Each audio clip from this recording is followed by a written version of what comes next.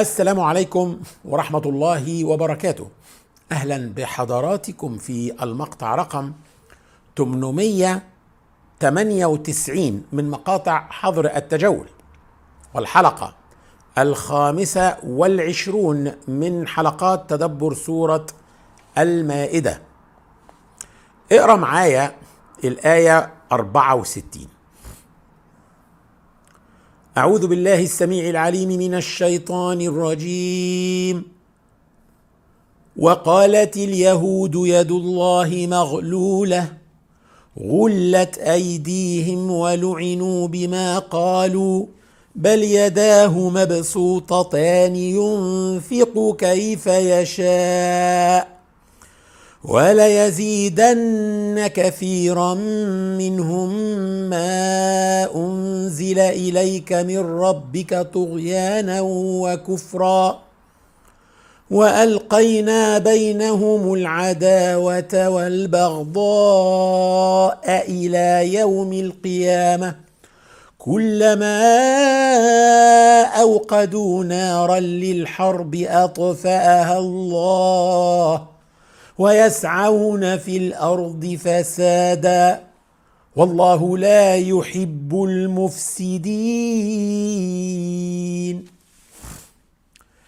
شوفوا يا جماعة، في الثقافة اليهودية في احترام كبير جدا لله، لدرجة انهم ما يقولوش اسمه ابدا، يقولوا الاسم هاشم. هاشم يعني الاسم. وفي الكتب بتاعتهم في الانجليزي ما يكتبوش جاد GOD، لا يكتبوا جاد G يعني للدرجة دي، يعني احترام شديد جدا. لكن العجيب انهم يصفون الله بالنقص. يعني في الكتاب المقدس يقولوا ان الله سبحانه وتعالى ندم لانه اخطأ باختيار طالوت. لو تفتكروا في سورة البقرة تدبرنا قول الله تعالى وقال لهم نبيهم إن الله قد بعث لكم طالوت ملكا. طالوت عندهم اسمه شاول، وفي الكتاب المقدس اسمه شاول. قالوا أن يكون له الملك علينا ونحن أحق بالملك منه ولم يؤت سعة من المال. دي القصة عندهم، ان هم صححوا وقالوا ليه ربنا يبعت ده. باقي القصة بقى في الكتاب المقدس هي ان الرب اكتشف انهم كانوا عندهم حق، وانه اخطأ لما بعت شاول او يعني طالوت ملك، وندم. يعني شيء عجيب الحقيقة. يعني هم عندهم الحتة دي غريبة جدا، يعني يصفوا ربنا بالنقص. كلمة نعم بقى نشوف بقى في الآية الكريمة. وقالت اليهود يد الله مغلولة. كلمة يد فلان مغلولة يعني هو بخيل، يعني لا ينفق، ممسك، لا يعطي. في سورة الإسراء ربنا قال ولا تجعل يدك مغلولة إلى عنقك ولا تبسطها كل البسط فتقعد ملوما محسورا. إذن لا تجعل يدك مغلولة يعني ما تقفلش إيدك وما تصرفش خالص، لا، ولا برضو تبسطها كل البسط يعني وما تفرطهاش قوي وتبذر. المهم ده معناه إيه؟ إنه لما قالوا يد الله مغلولة يعني والعياذ بالله اتهموا الله بالبخل. اللي حصل انه حصلت في المدينة بعض الظروف الاقتصادية وتأثرت تجارة اليهود، فقال بعضهم، طبعا مش كل اليهود، بعضهم مش كل اليهود، قالوا ايه؟ وقالت اليهود يد الله مغلولة غلت ايديهم. ربنا بعد كده بيقول عليهم غلت ايديهم ولعنوا بما قالوا بل يداه مبسوطتان ينفق كيف يشاء. يعني وصف الله بالبخل. طب ليه ربنا قال وقالت اليهود وعمم؟ مع ان مش كلهم قالوا كده، صحيح مش كلهم قالوا، لكن الباقيين لم ينكروا عليهم، قبلوا انه يقال كده عن ربنا سبحانه وتعالى. ربنا لما بيقولوش اسمه، اللي بيقولوا الاسم هشم بدل ما يقول احتراما له ويقبلوا ان يقال عنه انه بخيل؟ المفروض لما نسمع يعني اساءة زي دي لله سبحانه وتعالى اننا يعني نرد عن الذات الالهية، او يعني المفروض على الاقل نعمل ايه؟ ندعو عليهم. فربنا علمنا اننا نعمل ايه؟ نقول ايه؟ غلت ايديهم ولعنوا بما قالوا. ده دعاء. هل ربنا بيدعو؟ ربنا لا يدعو. ربنا لما يدعو كده يبقى بيعلمنا ماذا نقول. ربنا لا يدعو، لا يطلب من احد. فلما نسمع ربنا بيدعو في القرآن يبقى بيعلمنا هذا الدعاء. يبقى لما نسمعهم بيقولوا يد الله مغلولة، احنا نرد نقول غلت ايديكم ولعنتم بما قلتم. ما نبقاش زي باقي اليهود اللي سمعوا الإساءة للذات الإلهية ثم سكتوا، فأصبح حكمهم حكم من قالها بالضبط. عشان كده قال وقالت اليهود، مع ان مش كلهم قالوا، لكن الباقيين رضيوا. غلت أيديهم ولعنوا بما قالوا، دعاء عليهم. امال ايه؟ بل يداه مبسوطتان ينفق كيف يشاء. بعد ما ندعو عليهم ردا على إساءتهم دي، نقرأ بأن الله لازم نقر ونقول ده ربنا جواد كريم واسع، يده مبسوطتان ينفق كيف يشاء. لو قلت لهم كده هيقولوا امال ليه مش بيكرمنا وليه مش بيرزقنا وليه حالنا في النازل؟ فيرد عليهم القرآن ويقول لهم ايه؟ اقرأ بقى 66 الآية اللي بعدها. ولو أنهم أقاموا التوراة والإنجيل وما أنزل إليهم من ربهم لأكلوا من فوقهم ومن تحت أرجلهم منهم أمة مقتصدة وكثير منهم ساء ما يعملون. ربنا سبحانه وتعالى خالق هذا الكون، أعطانا هذا الكون وأعطانا معاه الكتالوج علشان نعرف نستعمل هذا الكون ونستفيد منه أقصى استفادة. أنت مثلا اشتريت عربية جديدة، سيارة جديدة، يا إما تدور وتسوق وتقعد بقى تكتشف الزراير اللي قدامك الكتير دي كل واحد بيعمل إيه، أو إنك هتمسك الكتالوج وتقرأ وتشوف الزرار ده بيعمل كذا والزرار ده بيعمل كذا والزرار ده بيعمل كذا، فتستفيد أقصى استفادة من العربية لما تطبق الكتالوج عليها، مش أنت مع الوقت بقى تكتشف وخلاص. هذا الكتالوج هو الوحي، ده كتالوج الكون. فلو أن أهل الكتاب طبقوا تعاليم التوراة والإنجيل اللي نزلت عليهم، تعاليم الوحي، لوجدوا بركة كبيرة جدا، وأكلوا من فوقهم ومن تحت أرجلهم. يعني ربنا يفتح لهم أبواب الرزق، هيفتحها من كل اتجاه بقى، من فوقهم ينزل مطر ويخرج بيه زرع من تحت رجليهم، حتى من تحت أرجلهم دي هيدخل فيها بقى المعادن والبترول. حد يصدق ان سائل اسود لزج ريحته مقززة بيخرج من تحت الارض يجيب فلوس اكتر من الذهب، يحول البلاد الفقيرة الى اغنى بلاد في ظرف شهور؟ مش شفنا ده في البترول؟ مين يصدق ان المعادن دي والسوائل دي تقلب حال الدنيا كده، تقلب حال الانسان كده؟ معدن زي اليورانيوم لو وجد تحت الارض هيبقى ثروة ضخمة جدا فوق الخيال. طيب، يبقى ولو انهم اقاموا التوراة والانجيل وما انزل اليهم من ربهم لاكلوا من فوقهم ومن تحت ارجلهم منهم امة مقتصدة، يعني لم تسرف في العصيان واطاعوا الله، لكن للاسف مش الاغلبية، وكثير منهم ساء ما يعملون. الاغلبية بيعملوا السيئات. خلينا نرجع نكمل 64 نقرأ من الأول. وقالت اليهود يد الله مغلولة غلت أيديهم ولعنوا بما قالوا بل يداه مبسوطتان ينفق كيف يشاء وليزيدن كثيرا منهم ما أنزل إليك من ربك طغيانا وكفرا. يعني إيه؟ يعني القرآن هيزود الطغيان والكفر عندهم. معظمهم كل ما يسمعوا قرآن كل ما يزيد عندهم الطغيان والكفر. ولا يزيدن كثيرا منهم ما أنزل إليك اللي هو القرآن، هيزيد معظمهم إيه؟ طغيانا وكفرا. معقول؟ طب يبقى ده يعني يبقى مشكلة في القرآن بقى؟ لا، مش مشكلة في القرآن. العسل طعام طيب مفيد جميل لذيذ فيه شفاء للناس، صح، حلو قوي.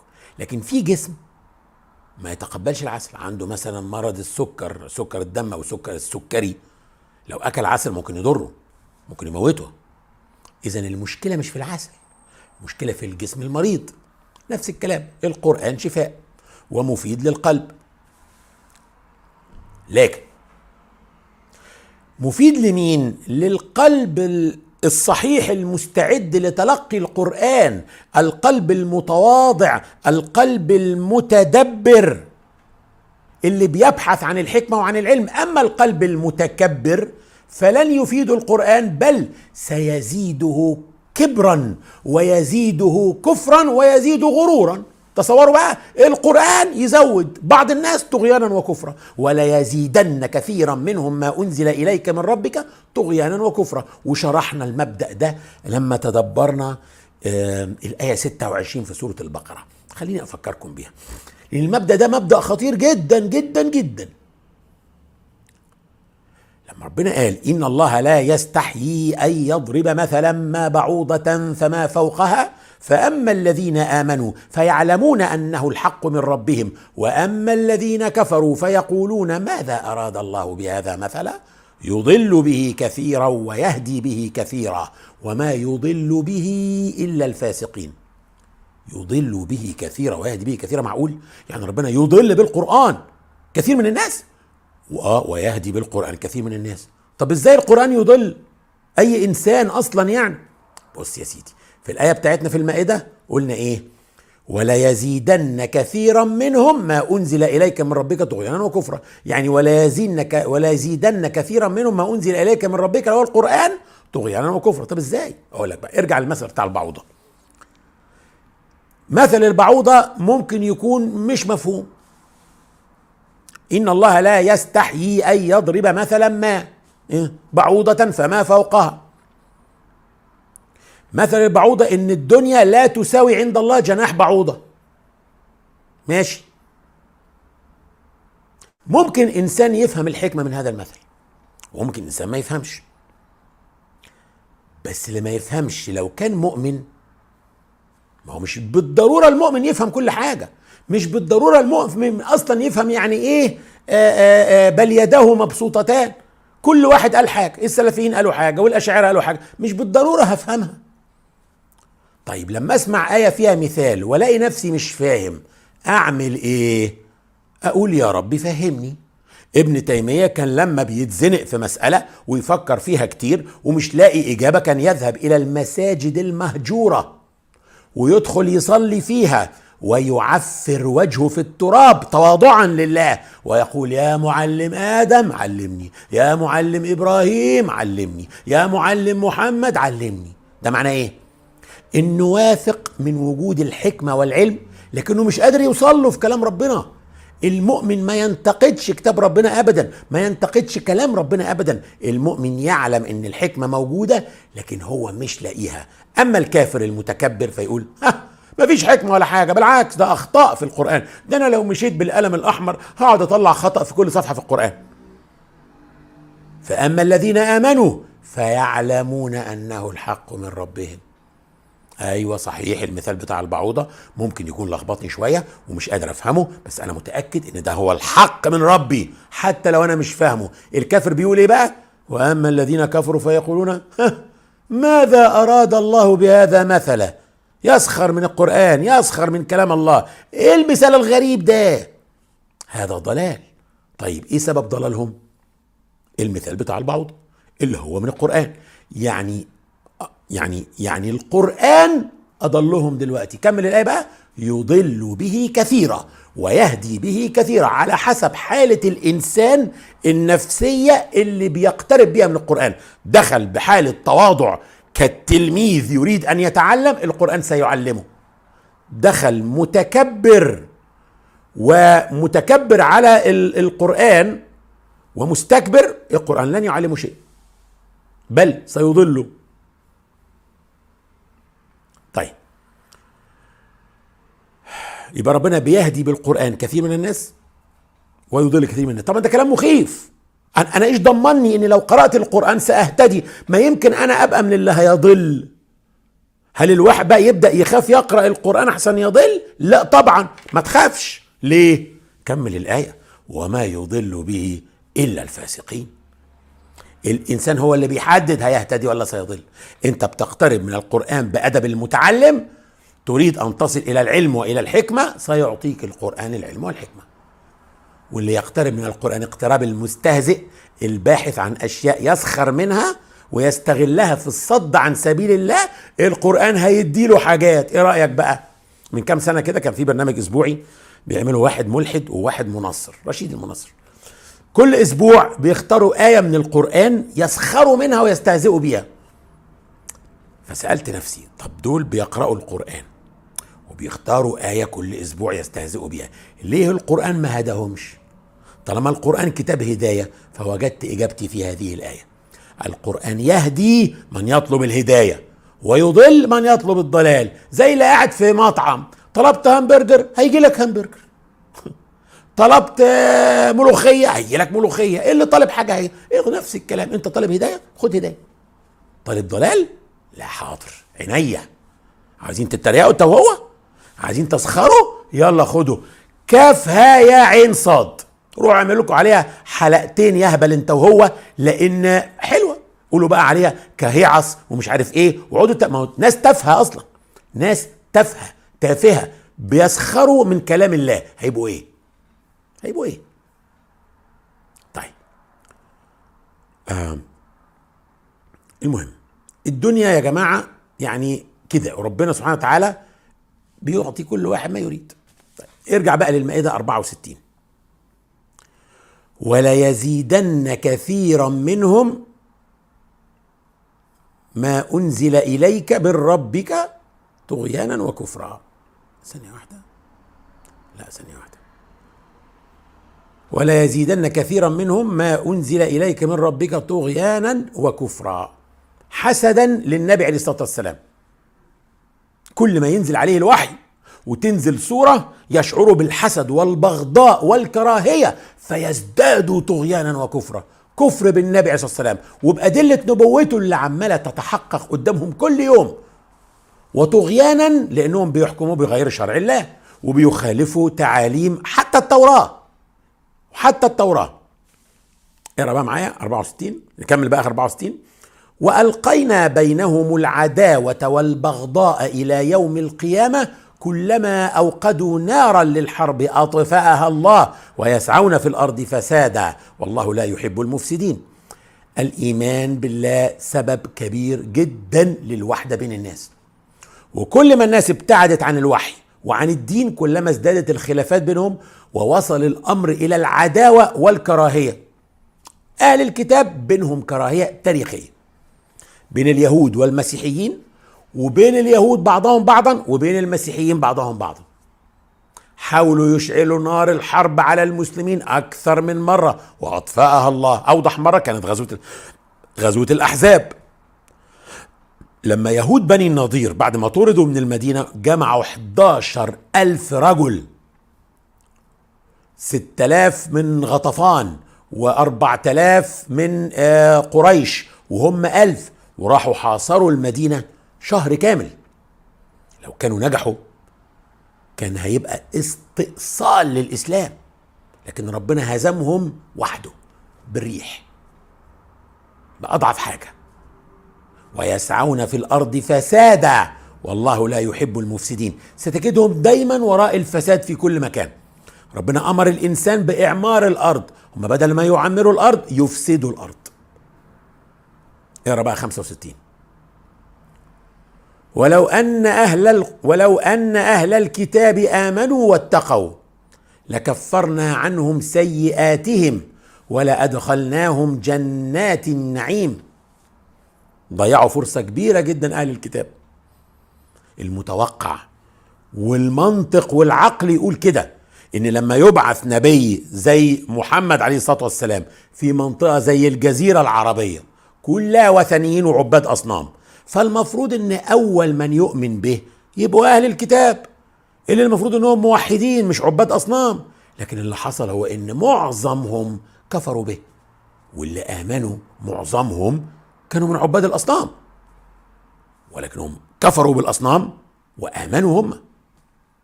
ولو ان اهل الكتاب امنوا واتقوا لكفرنا عنهم سيئاتهم ولادخلناهم جنات النعيم.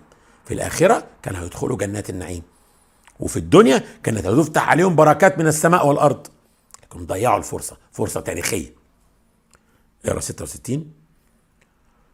ولو أنهم أقاموا التوراة والإنجيل وما أنزل إليهم من ربهم لأكلوا من فوقهم ومن تحت أرجلهم منهم أمة مقتصدة وكثير منهم ساء ما يعملون.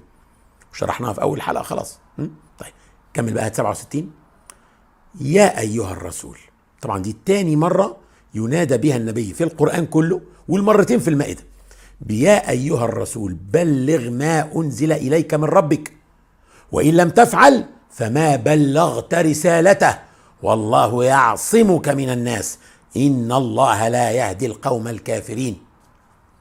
هذه الآية أشكلت على المفسرين جدا. ليه؟ لأن سورة المائدة من آخر ما نزل من القرآن، وخلاص أصبحنا في الشهور الأخيرة من الدعوة، وربنا قال فيها اليوم أكملت لكم دينكم وأتممت عليكم نعمتي ورضيت لكم الإسلام دينا. يعني النبي خلاص بلغ الرسالة.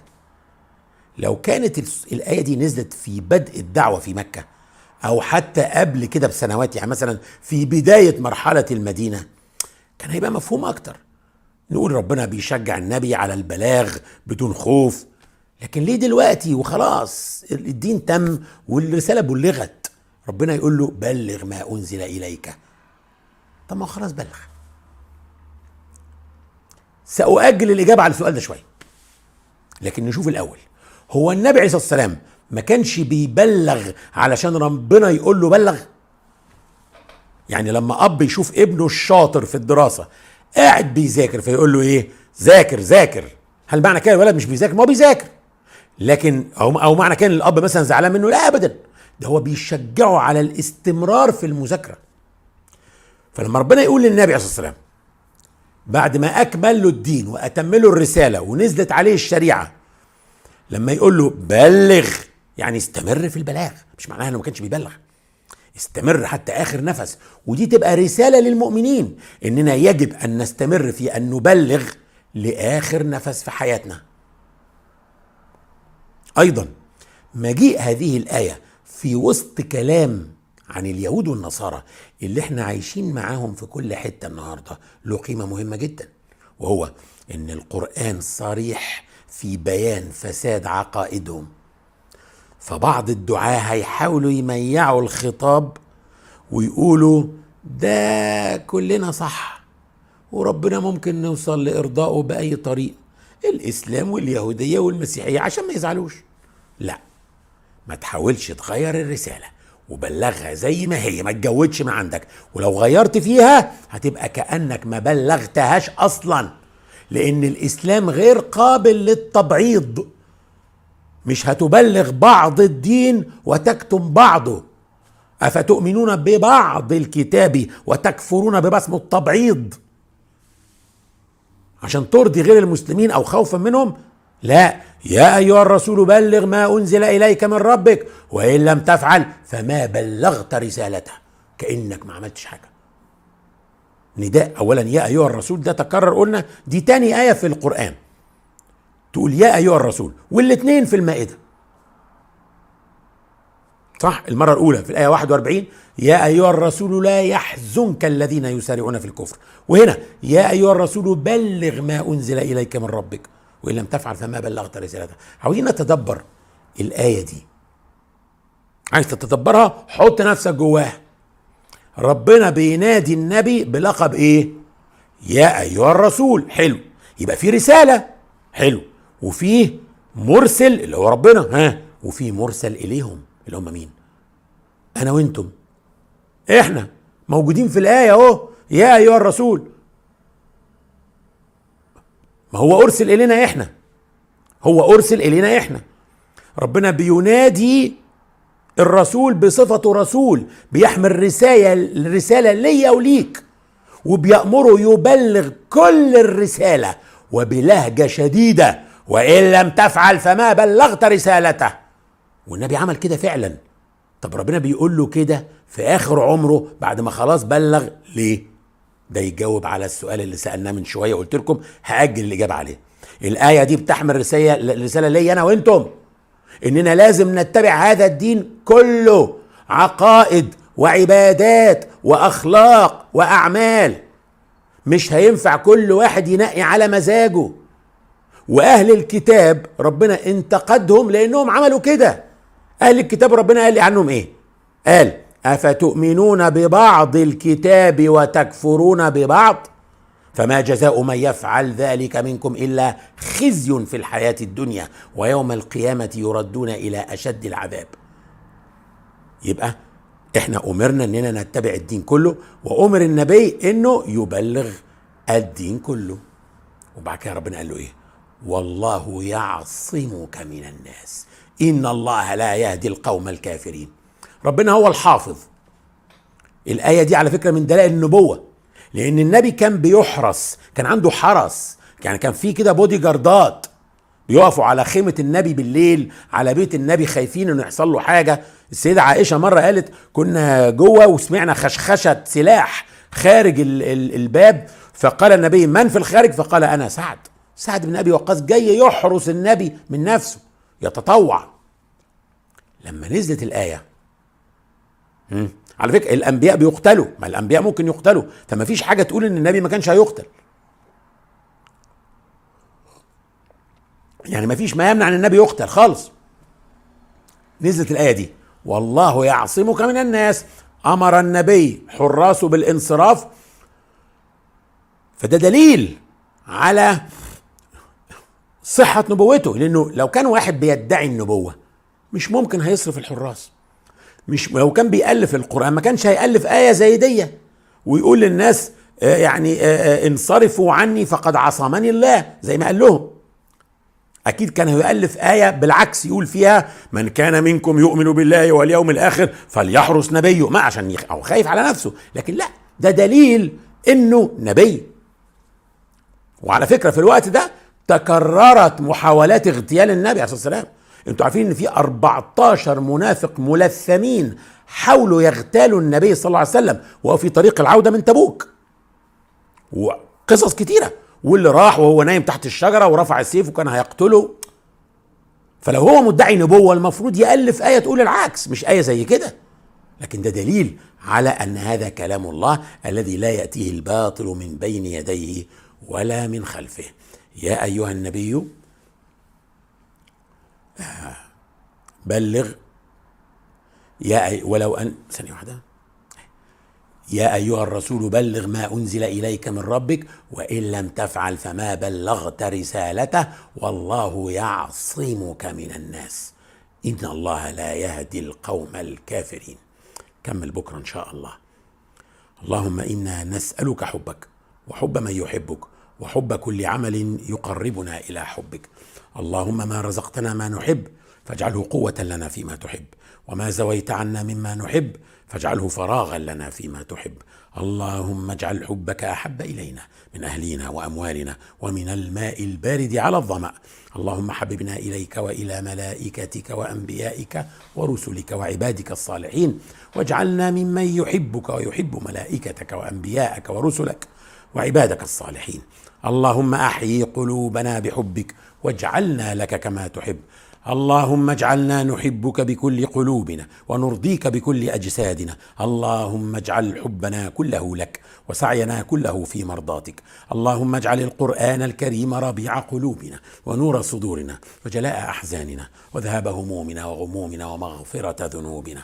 أسأل الله العلي العظيم أن يجعل هذا التدبر في ميزان حسناتي وحسناتكم جميعا.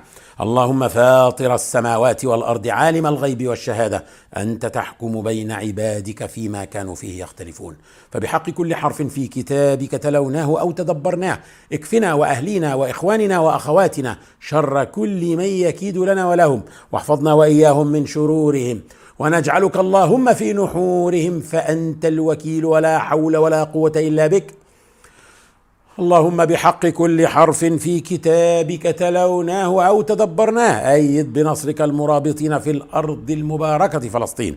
اللهم سدد رميهم وخيب رمي عدوهم وتقبل شهداءهم، وكن مع إخواننا في تركستان الشرقية وفي الشام وفي كشمير وفي الهند، وانصر يا رب من نصرهم، واخذل يا رب من خذلهم، وطهر المسجد الأقصى من الدنس فإنهم لا يعجزونك، واكتب لنا يا ربنا ختم القرآن فيه. اللهم إنك تعلم أن هذه القلوب قد اجتمعت على كتابك وعلى محبتك، والتقت يا ربنا على طاعتك، وتوحدت على دعوتك، وتعاهدت على نصرة شريعتك، فوثق اللهم رابطتها، وأدم ودها، واهدها سبلها، واملأها بنورك الذي لا يخبو، واشرح صدورها بفيض الإيمان بك وجميل التوكل عليك، واحيها يا ربنا بمعرفتك، وامتها يا مولانا على الشهادة في سبيلك، إنك نعم المولى ونعم النصير. وصل اللهم وسلم على سيدنا محمد وعلى آله وصحبه ومن تبع هداه، والسلام عليكم ورحمة الله، ونراكم غدا بإذن الله في نفس هذا الموعد إن كنا من أهل الدنيا.